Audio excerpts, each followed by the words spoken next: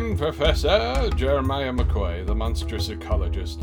I have been asked by the esteemed Dr. Jeff Greiner here on the Tome Show to help enlighten his listeners to the various vagaries of villainous flora and fauna, vis-a-vis monsters. In these tales from the desk of the monstrous ecologist, I will be digging into various inspirations for monsters in D&D, both real-world and fictional, as well as the various iterations from the various editions. I will hopefully entertain you with some details that you might not know. Maybe it will also give inspiration in how to use said monsters in your campaign. In this particular scholarly foray, we will return to the subject of liches. You may ask what took so long. To that, I can only say that studying liches is not actually a healthy pursuit. It does take time to recover from such adventures. I have recovered, of course, so we continue. Before we go too far, let us take a moment to hear from our sponsor. Hello, I am the monstrous ecologist. It is hard out here for a scholar of quaint and forgotten lore. Field observation is tiring even at the best of times. I routinely lose money on such expeditions. And don't even get me started with interviewing subjects. Vecna and Xanathar do not answer questions easily. Luckily, some things do make my job a little easier. When looking for sources, I can go to Noble Knight Games. They have an excellent selection of tomes arcane, from the Book of Vile Darkness to Von Richten's Guide to the Ancient Dead. From Greyhawk to Mystar to realms even less known, NobleKnight.com is an invaluable resource for gaming products. And worry not, my friends, our Noble Knight is also a brick-and-mortar store, a friendly neighborhood shop, which just happens to provide aid to online shoppers as well. They supply a range of new and vintage gaming products and have been longtime friends of the Tome Show. Check out NobleKnight.com today.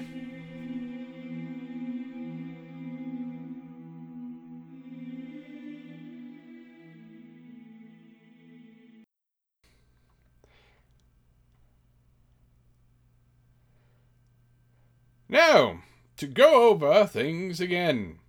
In the previous episode, we covered the origins of the Lich, from Kolshai the Deathless to Old English terms and pulp writers who inspired the monsters.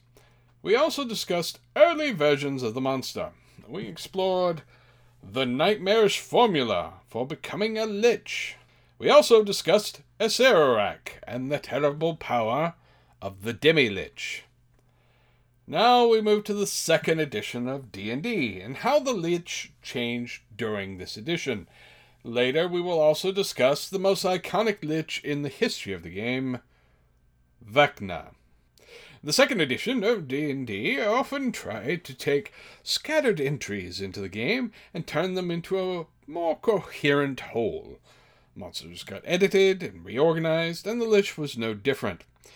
The second edition Monster Manual lists the Lich and the Demi-Lich side by side, and the relative XP values for the Lich is listed as 8,000 and 10,000 for the Demi-Lich, indicating the greater difficulty. The Lich is described as being a supra-genius level intelligence, evil alignment, solitary, and having 11 plus hit dice.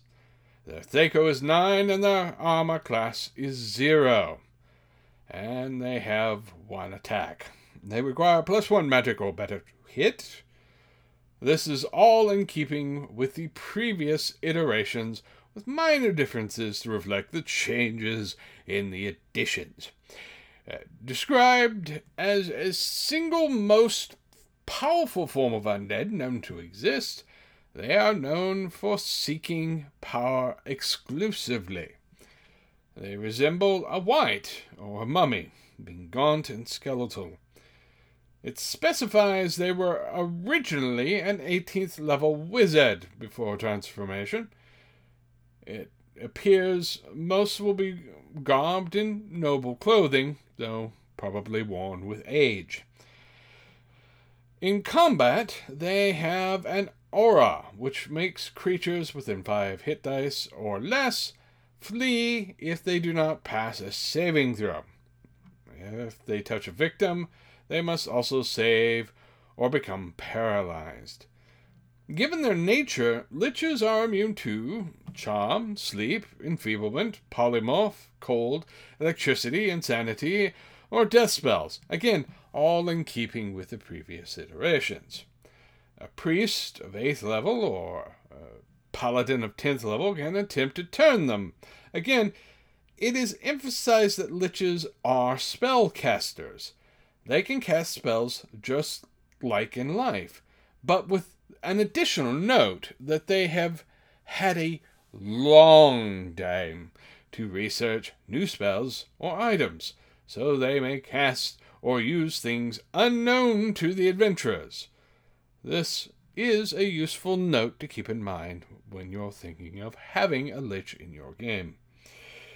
The phylactery is again brought up, and the items are, of course, as before, almost always hidden in some manner. Their behavior is described as solitary and focused, living in secured keeps or crypts away from prying eyes. They can, on occasion, and sometimes do, use lesser undead as servants. The point is made that liches don't use their original names. They have forgotten it from lack of use, or deliberately obscure them to use an assumed title instead. It is suggested that knowing their true names gives power over the lich, but there are no details or rules given for this. True name magic is a concept that does have some power to it. It's been around for a long time, but sadly, D&D has never really explored it much. Their entry in the Monster Manual does include some details for becoming a lich. First, to create a phylactery, which is an expensive proposition, a minimum of 27,000 gold is spent on the creation of the item, plus it must be enchanted with Enchant an Item, Magic Jar, Permanency, and Reincarnation spells. The cost went up from the previous edition, in fact, but that's inflation for you. Then, the would-be lich needs to craft a terrible potion, which we discussed last time, and has the spells cast into it Wraith Form, Permanency, Cone of Cold, Feign Death, and Animate Dead. When the next full moon comes, you drink the potion. Instead of killing you, it begins transforming you. You must pass a system shock test. If it fails, you die. But if it succeeds, you are a lich. The demi-lich is described and is more terrible than a normal lich, as was in the previous edition. They have ascended beyond a simple lich. When encountered, you will encounter their dust wraith-like forms. In its dust form, it gets converted to energy. At 50 points of energy, it transforms into a ghost. With the form it had as a lich, it has the powers and abilities of a ghost, but can't be turned. There will be a skull present with gems for teeth. If touched, the skull emits a howl, which acts like a death ray to anyone within 20 feet. Save or die. Ultimately, the demi-lich is well, largely working the way it did in the previous edition.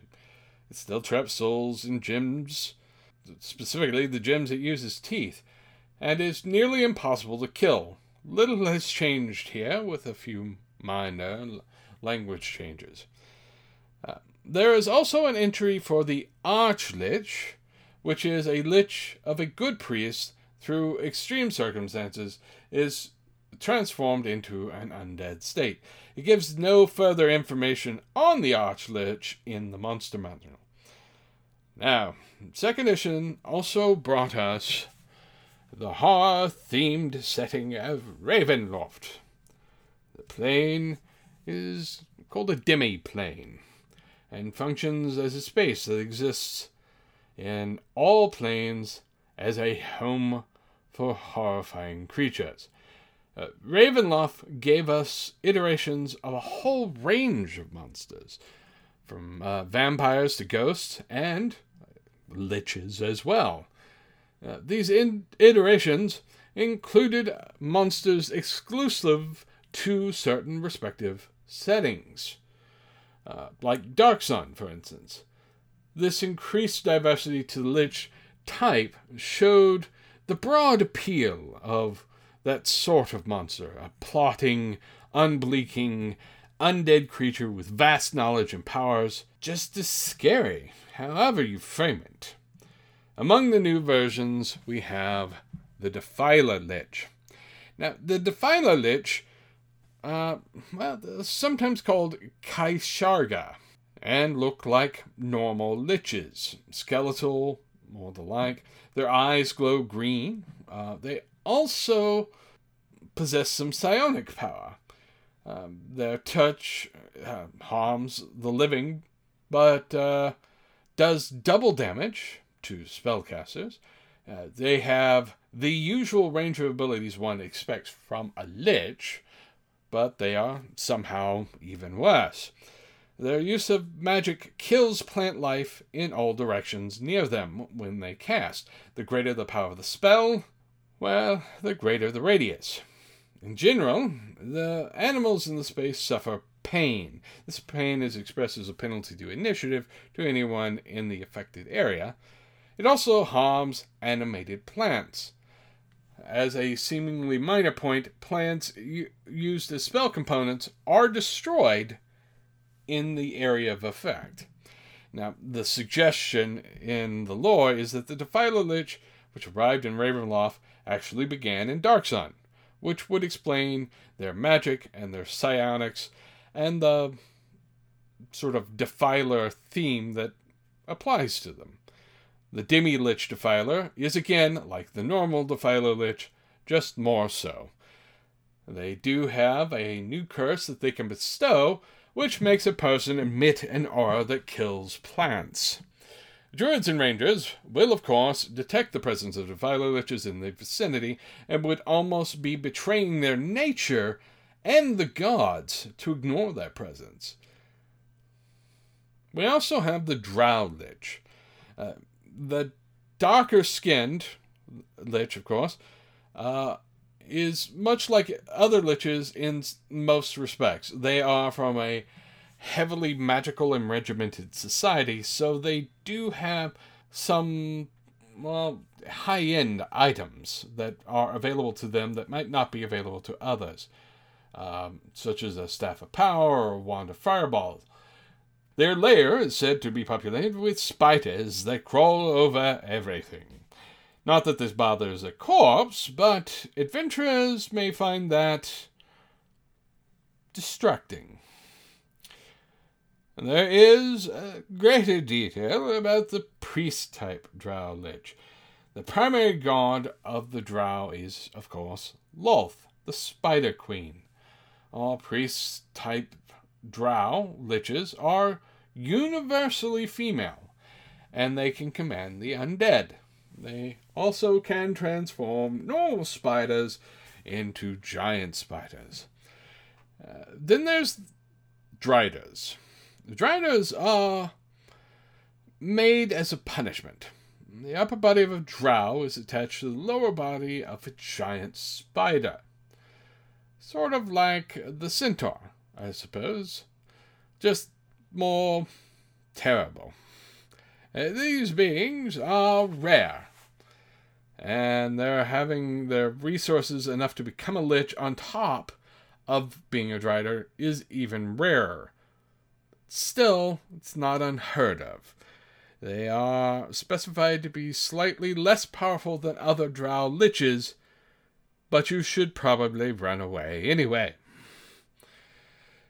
Now, Ravenloft also introduced the Elemental Lich.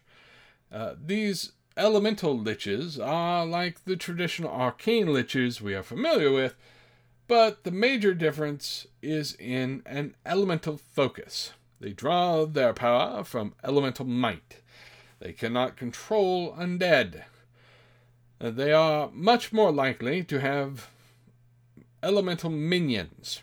They also are much more hands-on than most liches. They have a number of touch attacks that cause various dire elemental effects.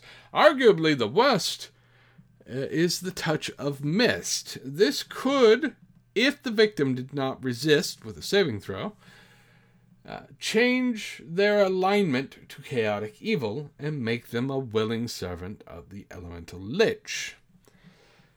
In Ravenloft, they are closely tied to the dark elemental powers found there. They make deals with them to hide their phylactery. They bury it and let the ashes sink into the soil. The deal they strike with the dark powers means that the location becomes cloaked or clouded by mist. And there are psionic liches as well. These liches draw their power from psionics and not from arcane mastery.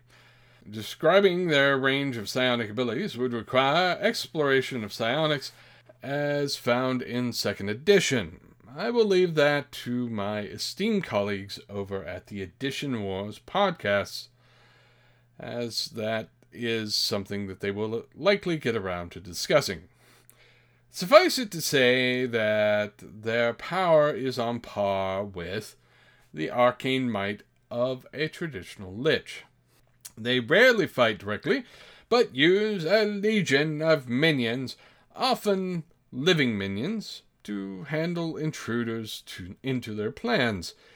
Many scions would see them as revered as masters for all of their abilities. There are details concerning their creation. The most important details, of course, is that they, too, also have phylacteries. I should add a couple of extra notable lich types that were introduced in 2nd edition. The Bel Norn is an odd case, mainly because it presages the 3rd edition Eberron elves having revered ancestors. The elves of Faerun do have the possibility of voluntarily becoming liches to serve a specific purpose. These were called Bel Norn. The Bel Norn become liches in much the same way as the normal ones, presumably, but they do not cause fear in people, and don't have to be evil to pursue it. It is still undeath, though, with all of the baggage that is attached and the disadvantages of that. They also can become evil after transformation, but the transformation does not require it. Then we have the Sul liches. The Sul liches are an oddity as well. In some ways, they are more terrifying. Their true form is a shadowy undead that possesses a human to have a corporeal existence. Their gaze can kill lesser humans, and even those that pass a saving throw are paralyzed. This, thankfully, only affects lower-level characters. When the Sul Lich increases its power, it must find a new host. The higher level the Lich goes, the higher level the host needs to be to contain them. The host's body becomes leathery, their eyes emit black magical fire. Their origins in Greyhawk, the Empire of Sul, was destroyed by a magical rain of fire. Human survivors exist throughout the world and tend to pale whiteness to the point of being albinos. There is an unsavory attachment to racial purity in their cultural identity, making the humans of the line almost as unpleasant as the undead remnants. Since we have come around to Greyhawk, it is time to dig into that most storied lich, Vecna, the Whispered One himself. Vecna began only as a name. An early D&D supplement called Eldritch Wizardry, we find the first mention of Vecna. The hand and eye of Vecna are introduced. The very brief backstory for each of them describes Vecna as a powerful lich, and not much more. So all we had was a name. That name was also an inside joke.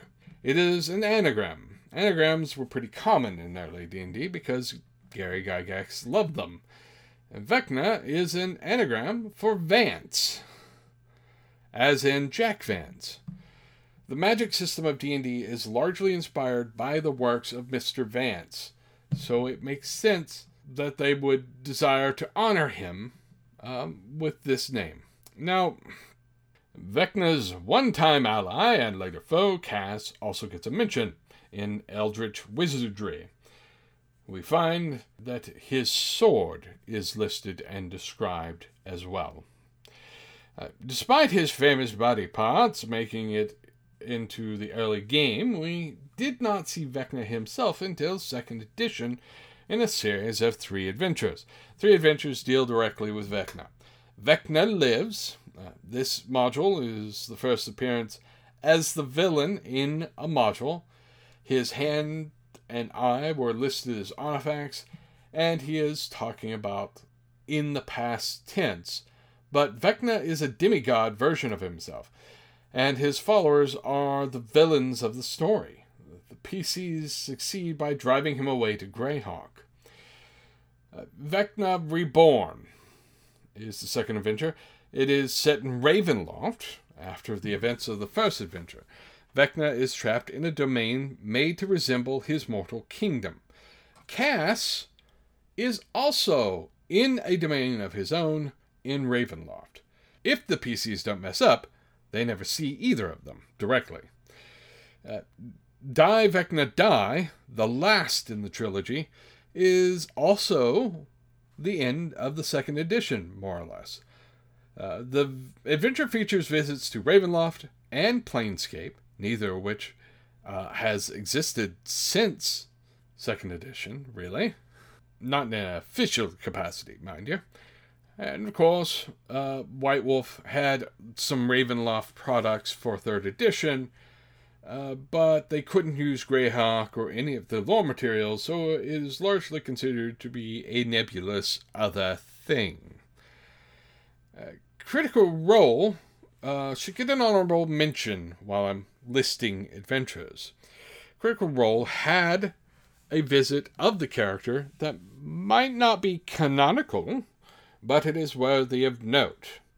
Vecna is represented as the ascendant lesser god he is, and incorporates his mythology quite well. We should explore Vecna's backstory a little as well.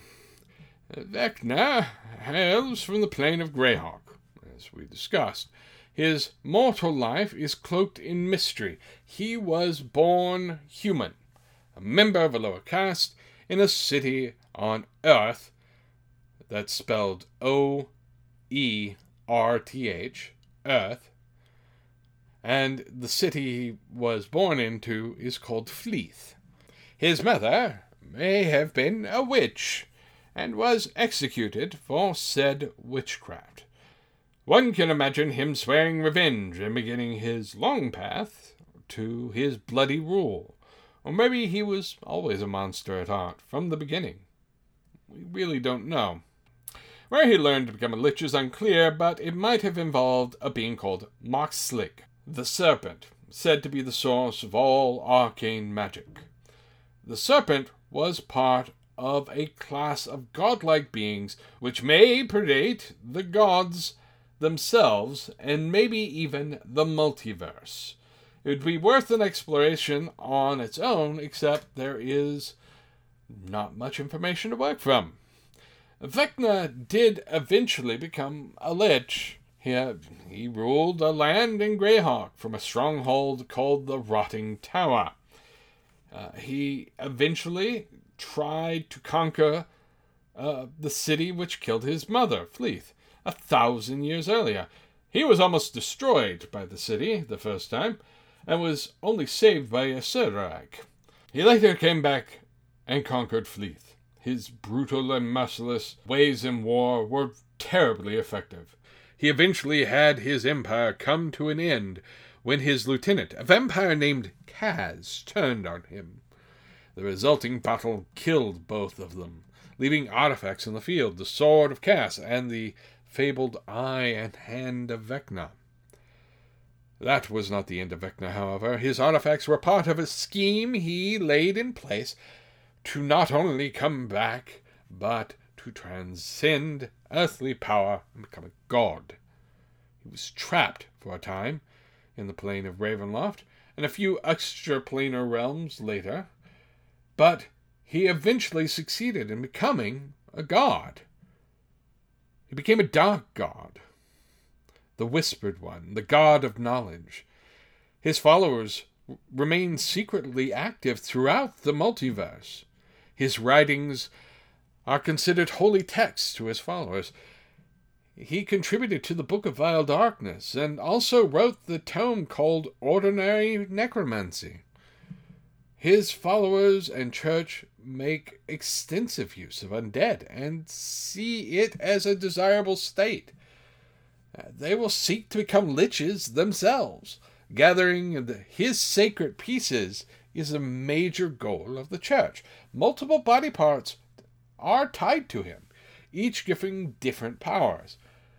They also make the owner immune to Vecna's normal damaging spells because they become part of Vecna.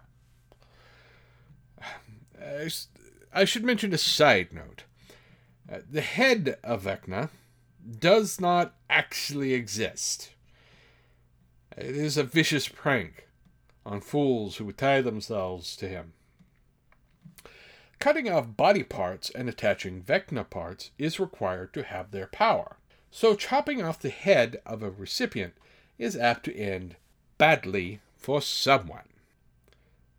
So, there we leave Vecna. He started as a name, a bit of a joking nod to the origin of the game. He became the undisputed icon of lichdom. His name became synonymous with an iconic monster. Then the creators of the game let him grow beyond that. Now, the Whispered One is a god of secrets. By that, we have established the Lich, the path of the Lich. Power is never enough for a Lich.